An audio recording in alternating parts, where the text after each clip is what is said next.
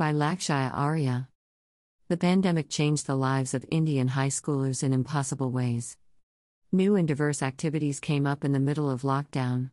Many decided to take it up as positive challenge while others let COVID cast its mind-numbing spell over our lives. TV shows didn't excite us anymore. We waited for the monotony of the eat, sleep, chill routine to come to an end. With the past year of high school spent on an online platform, my friends and I had no expectations about anything anymore.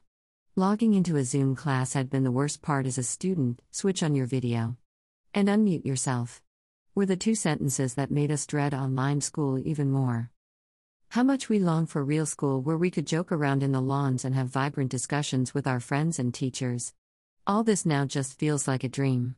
After having online classes for more than a year, my fellow 17-year-olds and I still consider those 6:30 a.m. mornings rushing out in messy hair and half-worn shoes as the real way to go to school. When things began to open up, it felt like a new world emerged altogether. It felt as if thousands of people were let out of jail after years. The freedom of sitting in a car and interacting with people outside of a screen felt strange. COVID paranoia finally came to an end, and the new sense of optimism was contagious.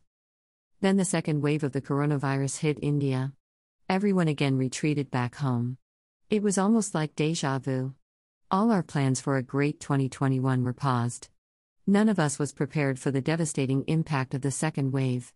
Depleting medical resources caused havoc in the whole country. People died in large numbers. Not one day went by when I did not hear about a tragic death due to COVID. Lockdown 2.0 was nothing like the first one. For the first few months, grief and sorrow were all that surrounded the four corners of our house. No one could allow themselves to be happy. It seemed inhumane to do so. It felt like a period of grief and gratitude for life. Our brains and mental spaces went numb in reaction to the mayhem. Mental health was at its lowest. I was struggling to get through the day with a positive view. Limited interactions with people led to a huge hike in my social anxiety. With the perpetually increasing number of deadlines to meet and school work to finish, the pressure felt unreal. My stress levels began to increase as every day passed.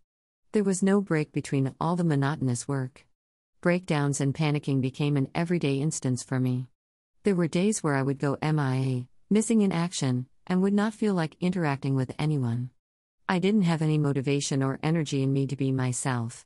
My behavior with my family also changed. As a result of my dullness and irritation all day long, I didn't even speak to my friends.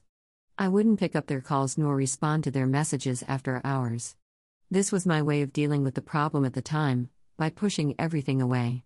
But I didn't realize how detrimental it was for me. I did not realize how this was destroying my mental health even more. I was cutting off all sources of a break in my life. But there's always light at the end of the tunnel. As the second COVID wave waned, my episodes of panic and anxiety took a downside simultaneously. This was when I woke up to what I had done by isolating myself. I felt horrible for behaving like that with my friends. Venting it out and talking was what helped me. I had kept everything inside me for too long. The feeling of letting it all out felt exceptional. The experience helped me realize how important it is to keep a balance and to value my friendships and relationships. It took me a while, a period full of breakdowns, to understand this.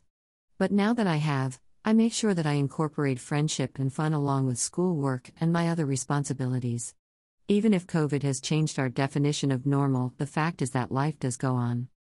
Lakshya Arya is a Class 12 student of Delhi's Vasant Valley School.